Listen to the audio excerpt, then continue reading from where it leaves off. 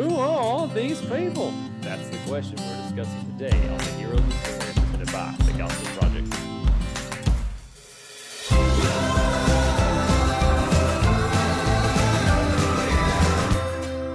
Thanks for joining us for today's episode of The Hero of the Story, a podcast to help you explore the big story and big truths of Scripture. I'm Aaron Armstrong, and with me is Josh Hayes doing his best Jerry Seinfeld impression. Yeah, I hope it was worth the wait, everybody. I've been waiting for this topic specifically so that I could let the world bear witness to my glorious Seinfeld impersonation. Absolutely, I think you've missed your calling, really. Yeah, and it's maybe so. It's not theology. It's not editing. It's doing Seinfeld impressions. Well, there's worse lots in life. That's true. That's Instead true. of talking about the book about something, I should be doing impersonations about the show about nothing. Sure, why not? Sure. Yeah. Let's go with that. That seems like an even trade. Mm-hmm. Wait, no, not even close. Not even close. So let's keep talking about something, because who are these people? These people we're talking about today are the people of God. And so we are jumping back out of our little mini series, going through some of the multifaceted views of sin and its effects in the world, and we're jumping back over to the topic of who the people of God are, and so our identities as Christians, the church as a category. So what we're going to do here is I'm going to read the description of this. We're going to try and simplify that down to a tweetable statement.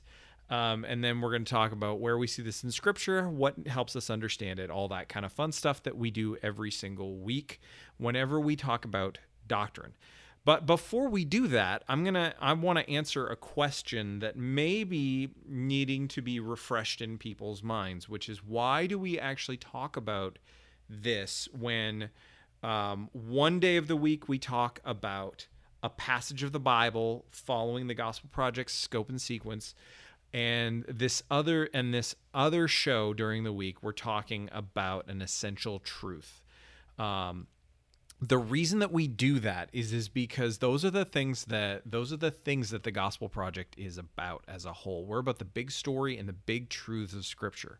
We want you to know what the point of the Bible is, and we want you to see how these core truths that make the Christian faith distinct in the world, how they come from the Scriptures and how they inform how we live today as gospel people in the world. And so that's why we do this. And so this is stuff that's helpful for people who are discipling others of any age. So whether you are working in kids ministry, whether you're working in student ministry, whether you're with adults and small groups, or you're just doing one-on-one discipleship, or even if it's just in your family. That's why we do this, because we all need this. We need to be as gospel-centered people. We need to understand the core truths of our faith to carry out this gospel mission that God has called us to. So, here is our description of the people of God. So Scripture describes the church as the people of God. Comprised of both Jew and Gentile, the church is created by God through the atoning death of Christ. The term church is used in two senses: of individual local churches composed of people who are covenanted together under the lordship of Christ, and of the universal church composed of all believers in Christ at all times. As the people of God, the church seeks to live under God's ruling care while we are protected and cared for by Him. So, if we had to summarize this down to a tweet, here's a good way to say this: that the church is the covenant people of God, both universally and locally. And all of those words that are there are important. Yeah, sorry, I didn't mean to almost interrupt you. I can't think of simpler, more succinct way to put that, because we're covering that the church is being connected with the people of God, which is an identity of God's people, going back to the Old Testament history. And then it exists both in local forms and universal forms. It's talked about in a broader sense in terms of the people of God worldwide, but also there are local expressions Yeah. of that church on an institutional level. Yeah, yeah. So Josh, where do we see this in Scripture? Let's just hit a handful of passages here.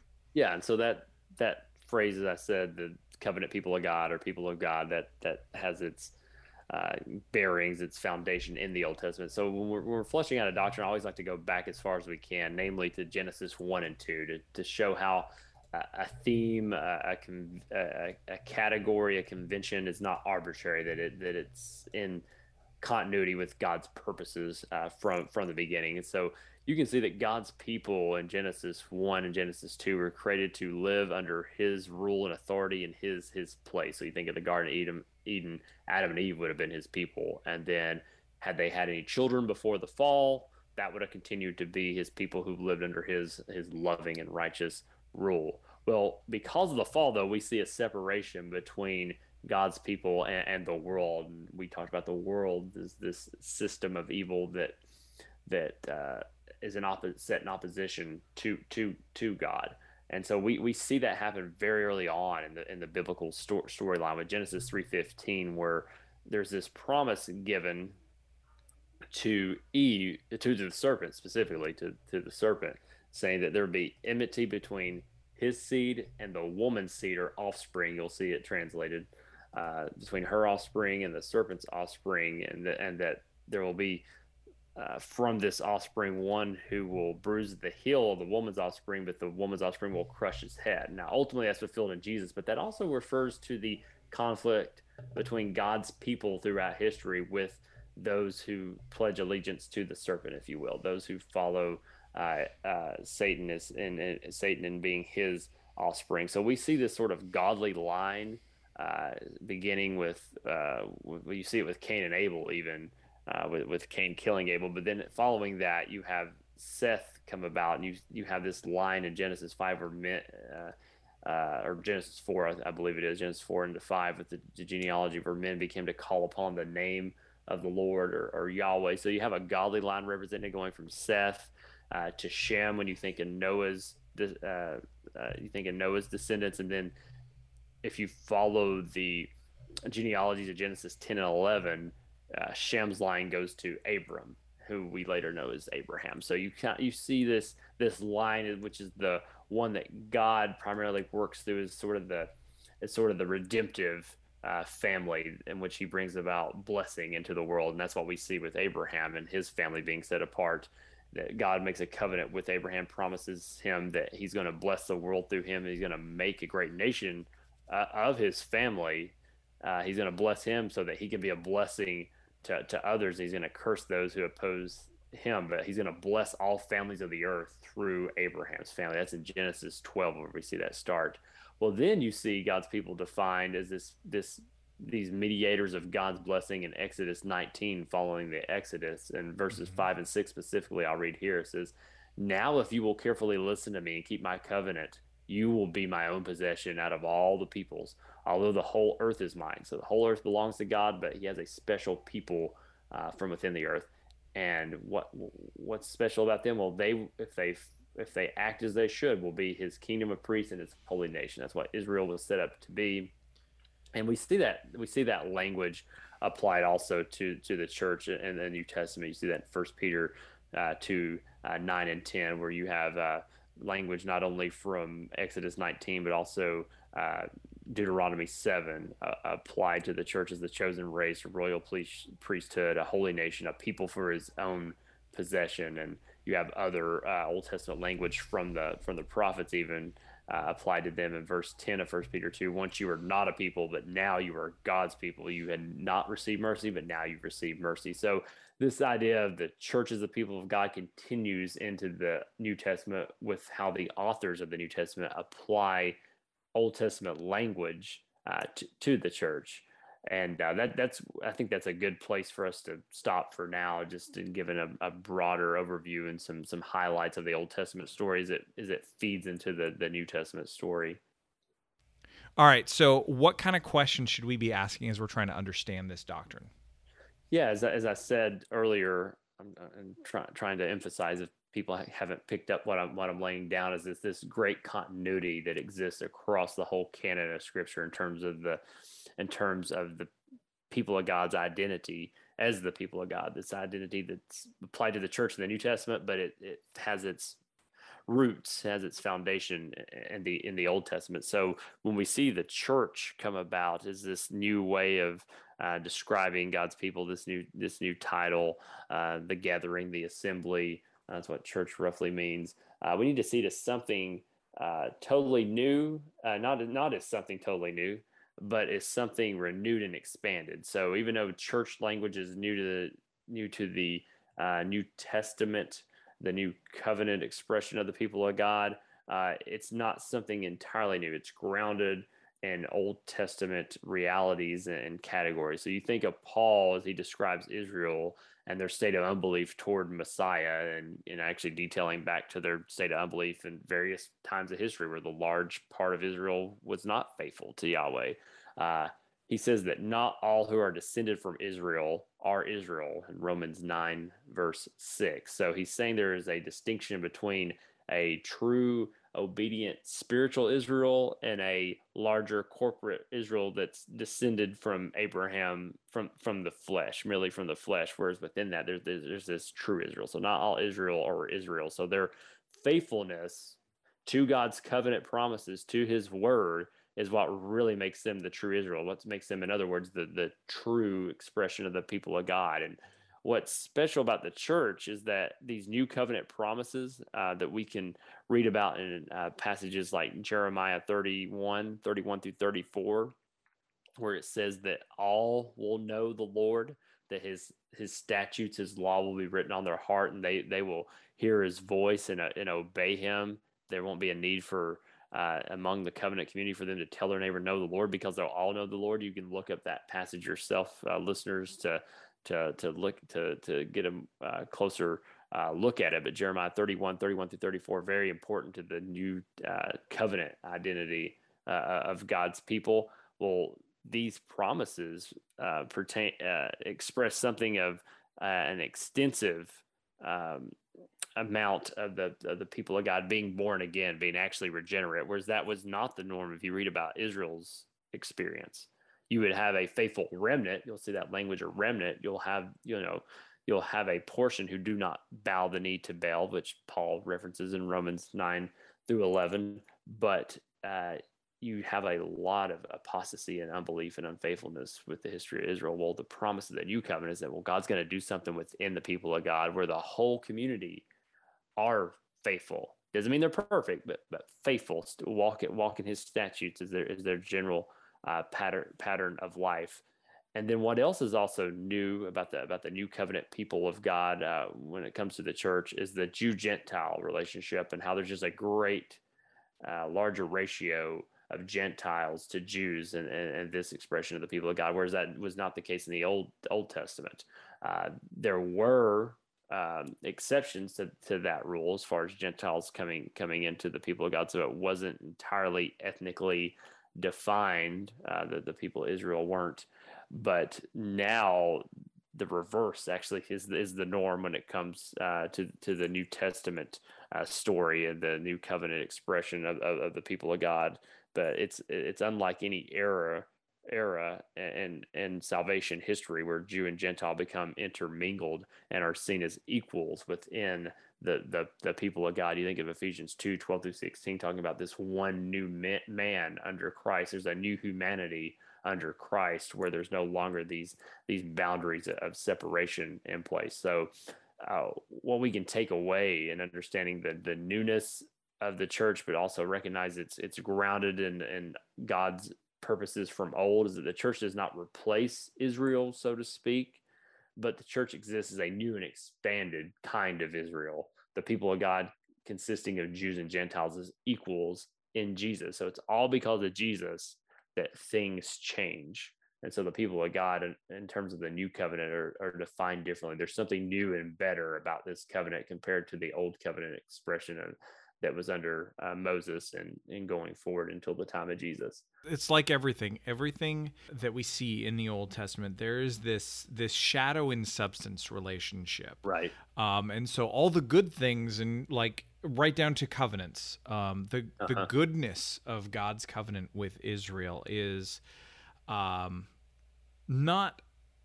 is basically heightened in his covenant through Christ with all people of all nations who believe in Jesus. And that's why the New Testament will, for example, use this language of saying, "But you are the true Israel." Right. And so that is not that supplanting language. It's that heightening and that expansion of it. Right. So, one of the other things that we need to do is that we need to distinguish between the universal church and its localized expressions. And so, that's really important because the Bible talks about the church in three different ways: in a local expression, a regional expression, and that universal expression. And so it's all three of these. So it's the dispersed people, it's those gathered together, it's those in a region, it's all throughout history. So some examples of the local church include the churches of Galatia, and the 7 churches that are in Revelation. Those are all in a very defined context and close together. In Acts 14:23, we have that it says that when they had appointed elders for them in every church and prayed with fasting, they committed them to the Lord in whom they had believed. So that's referring to Paul and Barnabas as they were being sent out on their mission to go and plant churches. Mm-hmm. We see this regional view. You can look at Revelation 9, both referring to local churches, but also to a region of churches. That in Acts 9:31, we also see that the church throughout all of Judea, Galilee, and Samaria had peace and was strengthened, living in the fear of the Lord and encouraged by the Holy Spirit. It increased in numbers. And so there it's talking about the church as one in that region as well. Mm-hmm. And then we have these universal expressions as well that we see in Ephesians 5:25 and 26, which says that Christ loved the church and gave himself for her to make her holy, cleansing her with the washing of water by the word. This is not referring to one individual local church. Christ didn't die for one individual expression. Christ died for the church. Right. All of his people across time and space. And so we have to have that view as well as our local expression. We need to be committed to that local expression, even as we are aware and embrace our identity as being one part of a much bigger body. So some of the other language that the Bible uses about the church, not just as the people of God, but as the body of Christ. You see how Paul refers to in 1 Corinthians how every member of the body has a different part. Well, if you want to double your metaphors here, and I think it's appropriate to do so, while that's true in the local expression, it's also true in the universal sense too, that every local expression is one member of the universal body. And so we need that. And all this talk of universal, I want to just make one thing super clear. We're not talking about universalism or anything like that, just in case someone's looking for some rocks to throw at us. We're not talking about that. We're talking about universally all who have put their faith in Christ, wherever they were, whatever background they were, where genuine faith exists in Christ, they are part of the church. There's also the mystery of how that pertains to Old Testament believers. There's good questions there. The short version is, and the Bible actually talks about this, was that their faith was looking forward to Jesus, to what they did, to whom they did not fully understand or know. But now the fullness of Jesus' revelation has been revealed. And so it was still faith in Christ. But there was a mystery there too. Yeah, that's a good point, because we want to, we can sometimes over nuance things, but we also want to be as nuanced as the Bible is. And the Bible uses the term church in this nuanced way, where it can refer to individual local churches, gatherings of believers. It can refer to a church in a region, or the church globally or universally, to pick up on that language, to clarify that we're not talking about universalism. We're talking about the churches that exist globally. And also I would add to that, the universal church pertaining to, as you were alluding to, Old Testament saints, the church of all time, which is a impetus for us to study church history, so that we measure and weigh and glean from the contributions of the saints of the past, as they've served Jesus faithfully and have something to offer us in the here and now. Whereas every culture that the church exists in always has its blind spots, has its idols, has its downfalls, and has its positives. And so we want to take those things in consideration. And by looking to the church in the past, we can sometimes figure out how can we be more faithful and effective in our ministry in the here and now, and in the future. Yeah.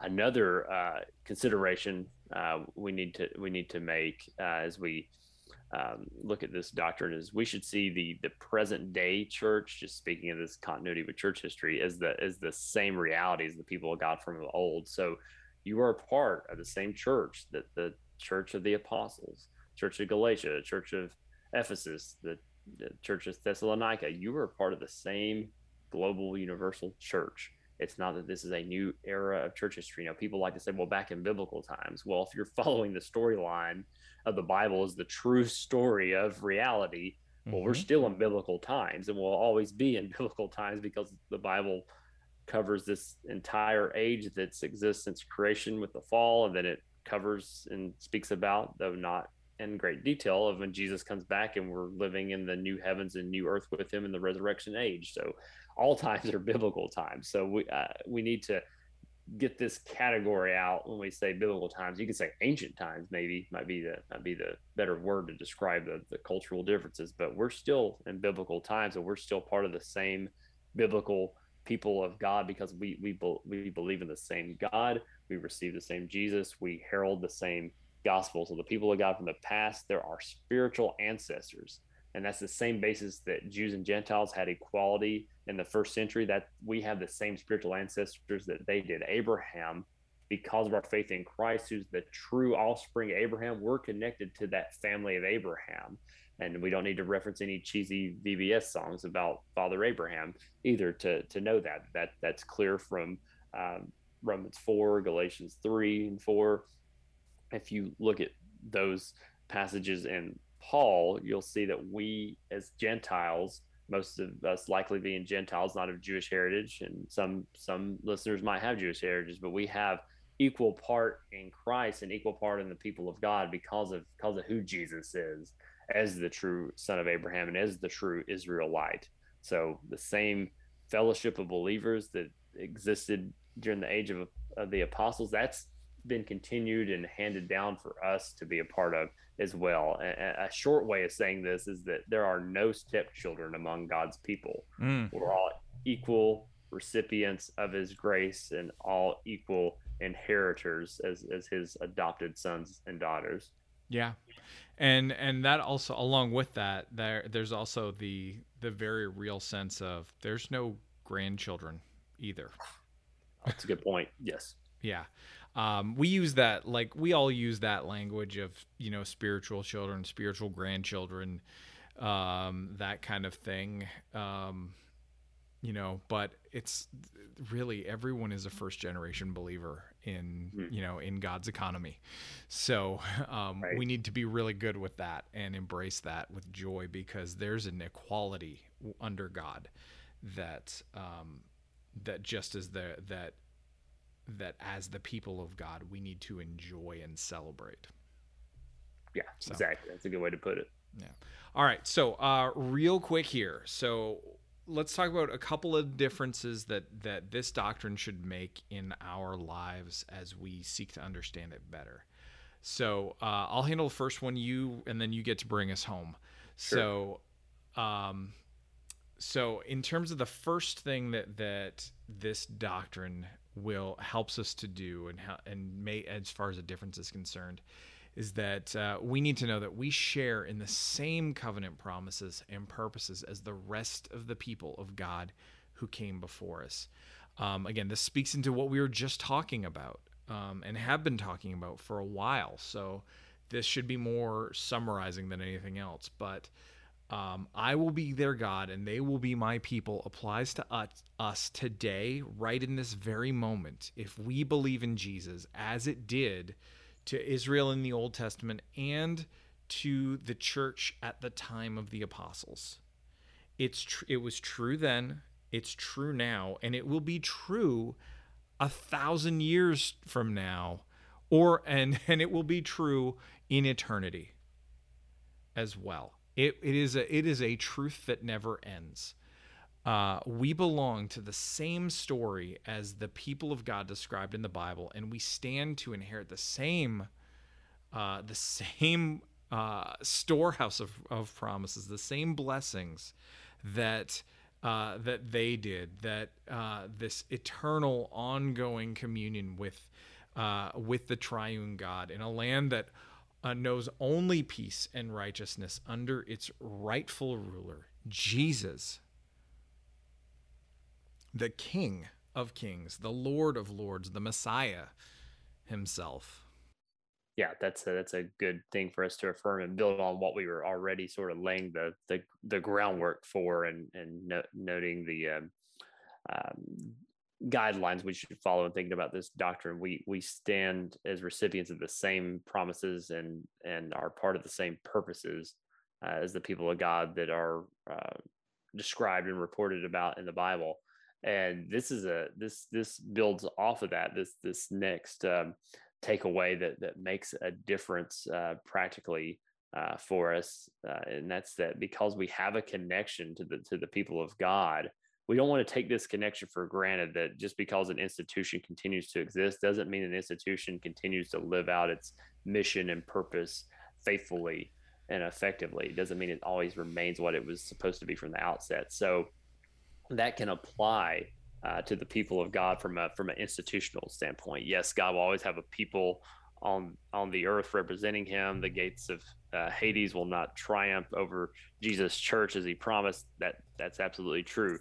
But we don't want to presume that our local expression or our institution of Christianity will always be faithful no matter what, or is faithful in its current state. So because of this connection to the people of God, because it hinges upon our faith in Jesus and our faithfulness to him, we shouldn't presume that we're, of course, the people of God merely because we have some sort of historical connection to faithful generations from the past. That was really the error in the first century of the Pharisees that Jesus was pointing out, and it would have been the error for a number of centuries, and a lot of how the Jewish people presumed upon their heritage from Abraham, that just because they had this physical biological lineage that automatically made them the faithful representative of God's people on earth. But tradition is helpful, but it's only helpful if it conveys and communicates truth, if it's grounded in truth. So if tradition carries the truth with it, then it's absolutely helpful and should be passed on. So tradition is a tool. It's not good or bad in itself. There's good tradition and there's bad tradition, depending on what's being traditioned, what's being taught by the tradition. So the deposit of the faith, that's a good thing, that it was handed down to the church by Jesus to the apostles to the next generation. And we saw that referenced in Jude in our discussion within the last couple of weeks about the letter of Jude, where he says to contend for the faith once for all delivered to the saints. So there is an aspect of the faith where tradition is inevitable if we're going to continue the faith. But we don't want to fall into the Pharisee trap of presuming our place as and prominence as the people of God. They thought they were the people of God, the most faithful, because they were the most serious law keepers in the first century. But Jesus didn't have kind, affirming words of their stance toward him. It was evident by their unbelief toward him that they weren't the faithful people of God. He said that Abraham, who they claimed as their father, would have rejoiced to see his day, and that Moses wrote of him, and they're not recognizing even of the one that Moses pointed them toward, even though they're so obsessed with following the law of Moses. So it really is a sad irony that this segment of the Jewish people had become so blind that they couldn't even recognize God incarnate standing before them as the Messiah, as predicted in the Old Testament. That they couldn't see that based on their own blindness to the truth that was in the words of Scripture, but also their own spiritual blindness in seeing God himself before him, the works bearing witness, and still denying it. So we can fall into the trap of being blind as those who presume to be God's people. And so how do we recognize or determine whether we are or not? Well, we do that by testing our faithfulness to Jesus. Are we living out a faithful response to who Jesus is as he is presented to us in Scripture, namely in the writings of the apostles and the traditions that they wrote, that were written down and preserved for us in their writings and in what we know as the New Testament letters? So are we responding to Jesus as he's presented to us in the Gospels, the gospel that was delivered to the church by the apostles? And do we continue to live out the legacy that they left for us for what it means to be God's people? So faithfulness isn't measured by merely having lineage, whether it's historical or biological, to faithful people in the past. It's measured by our response and our obedience to Jesus, who's the true son of Abraham. He's the covenant keeping Israelite and the royal offspring of David. It's in him